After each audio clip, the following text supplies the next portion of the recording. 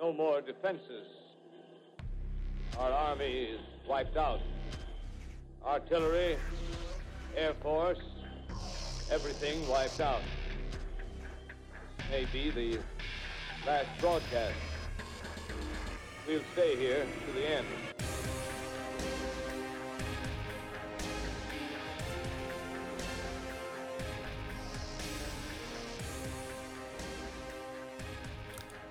Welcome to Media and the End of the World. I'm Adam Kroom, coming to you once again with my co-host, Ralph Beliveau. Ralph, how are you? I'm great. It is great to be back with you. We are excited to be recording in the brand new podcast studio. Yeah, I think we can, at the moment, we can call it the Tony McCoy Memorial Studio, although Tony's still with us, but one of our tech people here at Gaylord College at the University of Oklahoma worked very, very hard to get this put in place, and it's awesome. It's super cool. Yeah. And the one of the big advantages of this room over where we usually record is a very dark, very equipment stuffed little. It's a great room, and it sounds good, but it's definitely dark. It has the only window is to the hallway, and you all know how that works. Yeah. When the window here is actually to the outside world, and so as I'm listening to our intro, I'm listening to our intro stuff, which I've always loved. You did an amazing job putting that together. But I look outside, and then I picture kaiju monsters knocking down buildings across the street. I have to say, Ralph is the only one who really has to experience this on a regular basis. But about half the time that we would walk into our old studio, something was wrong, and was trying to figure out. Had the board. We had we're going to get real inside baseball real quick, but it was a 128 channel mixer. Yeah. For what we were doing. Yeah. It was basically something you'd use to Mike Neil Peart's drum set and have an individual channel for each thing that he hit. Yeah. It was like the cockpit of a 747. And we've moved now to a 4-channel mixer with our own triggers. So we can trigger up, something that's, if we say a good joke, we can be proud of it and hit a little bit of or something like that. The digital cutting edge of lots cheese. Of fun. Yeah. It's also, it's definitely more podcast. The other room really was much more of a audio sweetening space. Yeah. So, but now we're in the world of a big square, 1-inch square button that says wreck on it. And I would imagine that you don't push that button and then your building is invaded by, monsters and zombies or anything like that, like the film of the same title. But yeah, it will provide some interesting differences in terms of how we can operate and things like that. And I think most of all, and this is something that of course no one would know also, is that when we record these things, we're actually sitting at right angles to each other. That's true. So we're both looking at the volume meters of our voices instead of each other. So this will actually allow us to anticipate, do hand signals, engage, do the cross your throat thing when you want somebody to stop talking about something. All the good things that make radio the beautiful thing that it is. Yeah. Anyways, no one wants to hear our geeking out, but No. we are really geeking out. We're super thrilled to be in this new space. We're testing out some new models for the podcast as well. We're going to try some segments and then see how those work. Our first segment that we're doing today is called Fact or Fiction. We'll do this on a regular basis where we go over a story and talk about where the media may or may not have got it wrong. Or right, and how this kind of media spreads. Yeah. And partially in order to not contribute to the general confusion about truth or its lack thereof in the world. We will probably approach this differently depending on the individual issue, but the basic principle is something that has been developed by the Poynter Institute called the Truth Sandwich. Have you heard of this? No. The Truth Sandwich. I've heard of the feedback sandwich. Yeah. So the idea of the Truth Sandwich is that part of what's confusing is that people hear the first line of something and then tune out. So if the first line of something is horse paste tastes good, for example, right? You don't get to the, and by the way, it also causes sterility, which is an unproven claim, by the way. But so the idea of the Truth Sandwich is that you never start with the problematic thing. You start with the true thing. and then you go to the problematic thing. And then you go to the truth thing again. So the idea, truth sandwich starts with the truth. The first frame gets the advantage. And then second, indicate the lie, avoid amplifying the specific language if possible. And then third, return to the truth. Always repeat truths more than lies. And there's kind of a lot of, this is all based on work that George Lakoff did. And it has to do with, how you kind of communicate to people without making the confusion even worse, which we all contribute to, just through basic, storytelling and stuff like that. But since that's part of what this podcast is about, it's about how to find strategies to get a better grasp on the world and to also turn a critical eye toward, pretty much every piece of it. We will try to do stuff like that. Sounds good. So that's the plan. So speaking of horse paste, I'll start with the truth. In Oklahoma, ivermectin is a popular product. Now, first of all, there's a lot of horses in Oklahoma. That's right. So a lot of places to get it. Right. So that's a true reason why there would be a lot of people buying ivermectin in Oklahoma. Honestly, we're going to get off topic really quickly. One of my favorite stores to go to is Atwoods. Atwoods is awesome. I just love walking around sort of the horse supply store, farm supply store, tractor supply store. Yeah, there's different versions of this across the country, but Atwoods, because the town we're in is sort of at the boundary of the Oklahoma City metropolitan area. Correct. And then rural areas. Yes. So there's lots of people who are definitely not urbanites who go to Atwoods for, say things like baby chicks. Yes. Which they sell. They sell in these big aluminum tubs, and they all kind of run around. Yes. Atwoods is like it's sort of like a rural Walmart in that you can buy food for your horses and your dogs, and you can buy baby chickens, but you can also buy food for yourself. Mm-hmm. Lots of like country general type, things like jellies and candy and popcorn. Lots of flavored licorice. Yeah. It's like a rainbow. And ranch wear clothes and really good flannel shirts and fishing equipment. I mean, just everything about it. It's just, I feel like if I was bringing in someone as like a guest speaker at the University of Oklahoma and they had never been to a part of the country like Oklahoma, I feel like Atwoods is a great introduction to, a side of the world they probably never got to see before. So I should know this, but where did you grow up? I grew up in Oklahoma City. In Oklahoma City. Okay. So you're a city kid. Yeah. I grew up in Chicago and the suburbs and stuff. So I'm a city kid. So seeing these things, and we always knew, because I think I had relatives that were in rural areas. And so but they were always then weird, right? Yeah. They were the other spaces from my city experience. So Atwoods kind of makes it more comprehensible. Totally. And I would go to Atwoods as a kid so my grandfather was from rural Oklahoma. He had uprooted the family to the city, quote unquote, the city, which is why I ended up growing up in the city, where my mom grew up as well. But occasionally we'd go back to his hometown, and on our way to his hometown in Western Oklahoma, we had to stop at Atwoods. Like he also loved going to Atwoods. So if I've got 20 minutes to kill, I'm, happy to pop into an Atwoods, or I'll take the girls to the Atwoods and get some candy and, look at the baby chicks. So anyways, back to horse paste. So there's been a story of ivermectin being utilized by other very famous podcast hosts, not to be confused with us, but folks. So you're saying you have not? I have not. No. I have not knowingly. Can confirm that. Right. Joe Rogan has. Yes. Maybe that's why he's got the downloads and we don't. But he contracted it. The story is one of the stories out of Oklahoma, which I am at fault for passing on. I had saw a story on rollingstone.com, which was basically saying that there were so many folks in a specific part of Oklahoma that were flooding, an ER because they had taken ivermectin, that folks who had been shot could not get assistance in the ER. That was the story. True or false? I have to venture a guess now.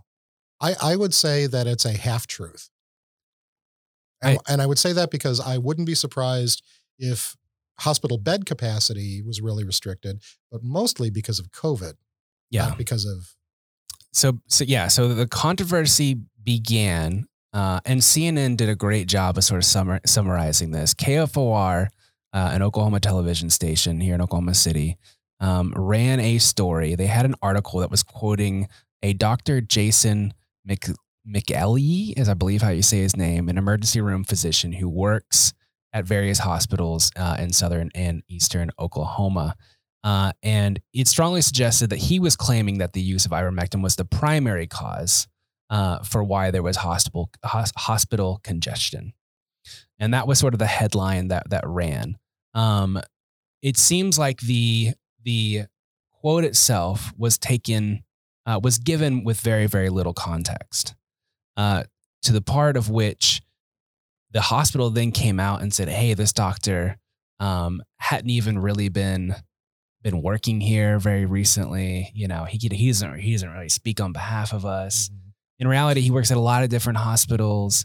But anyways, the aggregation starts happening, right? And we see folks like Rolling Stone running articles with the headline, "Gunshot victims left waiting as horse dewormer overdoses overwhelm Oklahoma hospitals, doctor says." And so that goes out there. Then we see folks from the left start to tweet about this, including MSNBC host Rachel Maddow, who shares the KFOR piece with her followers, which brings on an onslaught of people frustrated about it. Then we also see folks on the right also start to jump to conclusions and start to pass around sort of the note from the hospital as well and saying, CC, they're saying that this guy doesn't even really exist.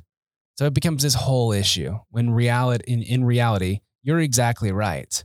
What the doctor was essentially theorizing was, it may be one of many reasons why there are hospital congestions right now, but not the sole one. The hospital's saying we haven't seen, any, but he's seen some at other hospitals, that are in the hospital because they took ivermectin. So it's a really, really complicated process, but which has only angered everybody on, every side, right, including Atwoods, I'm sure, Well, one thing about that I think is there's always, of course, lessons in this, and keeping in mind that part of the thrust of our podcast is to do the good work of media literacy in the world, is, one of the conditions that we're in terms of the relationship between audiences and the media is there's good cycles and bad cycles. And one of the bad cycles is that all of us, because of and I don't know if you do this still, I still occasionally click on something sponsored because it.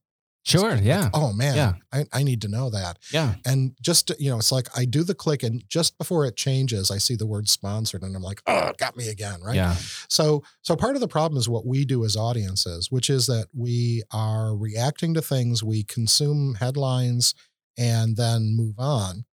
And I want to talk about that in a second about what the downside is of moving on.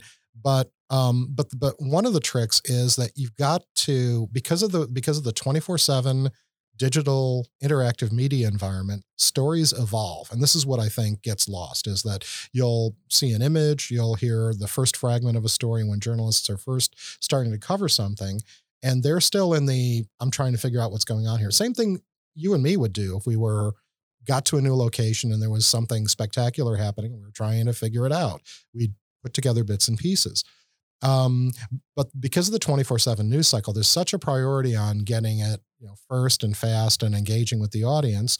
And a part of our fault is as audience members, we respond readily to that, just like clickbait, right? I mean, we go after where it seems to be hitting first. And what we should know by now, but of course this is much harder to teach, is to be patient, right? Right. To realize that the first version of the story is tentative. It's probably going to change. And it doesn't mean that either you were being lied to or they were wrong. It just means that the details, the factual part of it hadn't settled yet.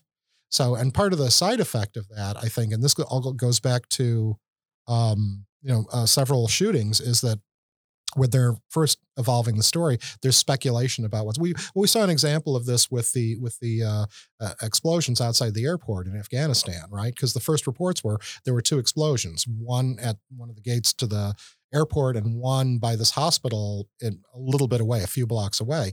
Turned out that second explosion didn't take place, but that story got everywhere and then had to get corrected. So what we need to, the thing is that what we need to learn as an audience is to realize that some of those bits and pieces, they're not something someone observed and then they're going to cover it up like some kind of conspiracy. It's like misinformation that happens that gets corrected. So it's there are those who would say, well, that's naive because the media is trying to manipulate you all the time. But, by the same token, if you follow just because of the priority on getting things out as quickly as possible, some of the early details of a story are speculative and the audience just needs to stick with it enough for those details to solidify. So that I think would be the case here too, right? Yeah. What the person said. If only everyone would have waited, we would have nothing to argue about on both sides, right? Like we could have come together. That was the opportunity we missed. So here's a related one. Okay. And I'm pulling this up off Snopes because I love Snopes, despite its problems, which we can talk about now or another time if you want. Which is the Snopes article: Did ivermectin win a Nobel Prize? Oh, what do you think? True or false? Sure. Why not? It did. There you go. Ivermectin was developed to fight infections caused by parasitic worms. COVID-19 is not caused by parasitic worms. Winning the Nobel Prize does not impact a drug's ability to treat COVID-19. There you go. That's Snopes doing the truth sandwich there, right? As they're doing the story about, where this, it did win a prize because of the scientist who developed ivermectin won a Nobel Prize in 2015. And it sort of does a thing that sounds like it should fight COVID-19, but it does not. And that's sort of where the whole problem comes from. There you go. Yeah. Awesome. Yeah. So again, and of course, this is just one thing on Snopes. And so if we've said it here, and this is the first time you've heard of it, then, this is the thing where it takes time and energy, is you just have to make sure that what you're hearing is not from one source without any backup. I actually find, despite their problems perhaps in the past with plagiarism and other weird things, I still find Snopes to be, a good source for checking on these things. Absolutely. When speculation is out there. I think Snopes and Wikipedia are both sources that get, fairly bad raps when in reality, I'd say they're fairly decent for, I'd say more than decent for checking, doing fact checking type stuff. Yeah. So. Yeah. And some of that, again, it's again, looping back to media literacy things. It's understanding how they work and how transparent they are in what they're doing. And it's things when I teach classes, we should actually do a whole episode about Wikipedia sometime. Yeah. Because all the tools to make them transparent are right there on the page when you're looking at them, but most people don't. Exactly. And that's, you don't have to, but if you want to understand how something, like I wonder what I haven't looked, but I wonder what the ivermectin page on Wikipedia looks like right I guarantee now. you it's locked. Or it's locked to a certain level. And so of what does editors. locked mean? Yeah. Yeah. Locked means. So what Wikipedia has is they have pages that could be all the way from edited by someone who is not even logged into Wikipedia to you're required to be logged into Wikipedia to a certain level of editors who have, through their previous work, been able to reach a certain status of editors, get certain privileges to work on certain pages. So, for example, you or me could not go edit the page for, President Donald Trump right now. That has been locked down to a certain level of an editor within Wikipedia. And, right. And the whole point of that is to keep it from becoming essentially an intellectual battleground. Yeah, absolutely. Because And by the way, if you want to see the battleground, that does exist. There's a tab on every Wikipedia page. Also, it's the talk tab. And if you look in that, you can kind of see these are things that aren't necessarily on the front page of that person, but are being debated by the users of, because probably at one point someone said, well, this happened because this started, this started this thing. And someone said, well, that's not exactly the reason. Right. And what they end up doing is rather than just battling out on the page, they essentially end up moving that conversation to the talk page. Mm-hmm. And then they can come up with, how they want to figure out how to word that as well. And it's fascinating to look at the talk page of some of the pages. It is. And also to look at the relationship between the talk pages and the history pages. One of the things that I'm going to talk about in a class in a couple of weeks is the gentleman who won the Pulitzer Prize for Criticism in 2021 did a piece that was essentially about was a Black Lives Matter movement and other related things. And one of the things he mentions in his article, Wesley Morris is the writer's name, and the piece he did was called, I'll have to pull it up in a second. But what he was talking about was, people who were very important to the Black Lives Matter movement, including the a person who was a very important African American singer who, as he says in the article, doesn't have a Wikipedia page. The most important person who doesn't have a Wikipedia page. She sings at all sorts of big events and things like that. Well, if you go look at the creation of the Wikipedia page for that person, it was actually created that day. Interesting. So someone read that and did it, and corrected it. So it's an amazingly quick way to kind of go about doing it. But again, it's sort of like seeing it as a, everything, you just sort of have to like go with the fact that things change, based on things happen. So for example, remember I was talking about the Pulitzer Prize for ivermectin. So there was a meme circulating that was a picture of William Campbell, who was the guy who won the Nobel Prize. And so they had a picture of him and they had a quote, and the quote said, "My name," and this quote is not true. Here's Truth Sandwich in action. This quote is not true. He did not say this. "My name is William Campbell. In 2015, I won the Nobel Prize in Medicine for the discovery of ivermectin. It cures many diseases, including COVID-19. That's not true. Other part of the sandwich, right? The fake news and big pharma want you to live in fear." I love that stuff. "Fauci won't promote ivermectin because he is the little parasite it destroys."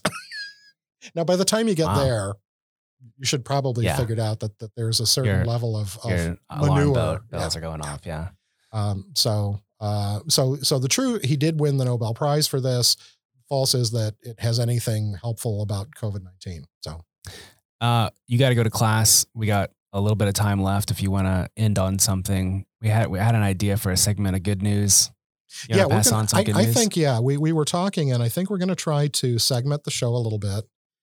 So that, every 10 minutes, the listener can get a breather there you go. From whatever it is. But I did want to share a piece of information that was actually kind of a very cool thing going on in the world, which is that there is finally going to be, I don't know if you recall, but there was a time when there were a lot of programs that were dealing with the Tulsa Race Massacre, and there were representations, particularly at the beginning of Watchmen, of a silent black sheriff called Bass Reeves, and then, of course, they have that at the beginning because the central character is going to a film theater to see a Bass Reeves silent film, and he's watching it. His mother is playing the piano along with the film and everything like that, which is a really cool opening. Well, Eric Deggans, who is the media critic at NPR, was doing a presentation. He was saying, this is really great. The stuff they did in Watchmen was fantastic in terms of the,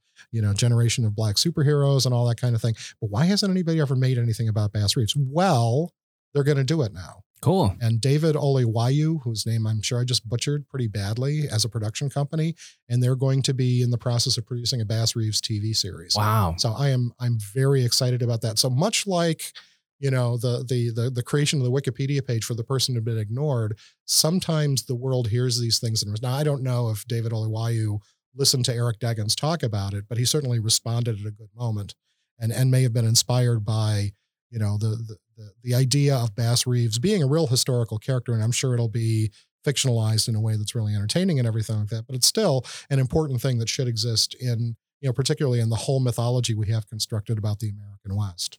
So I think we had a good episode. Mm-hmm. I think we can do better next time. I'm excited to look forward to it.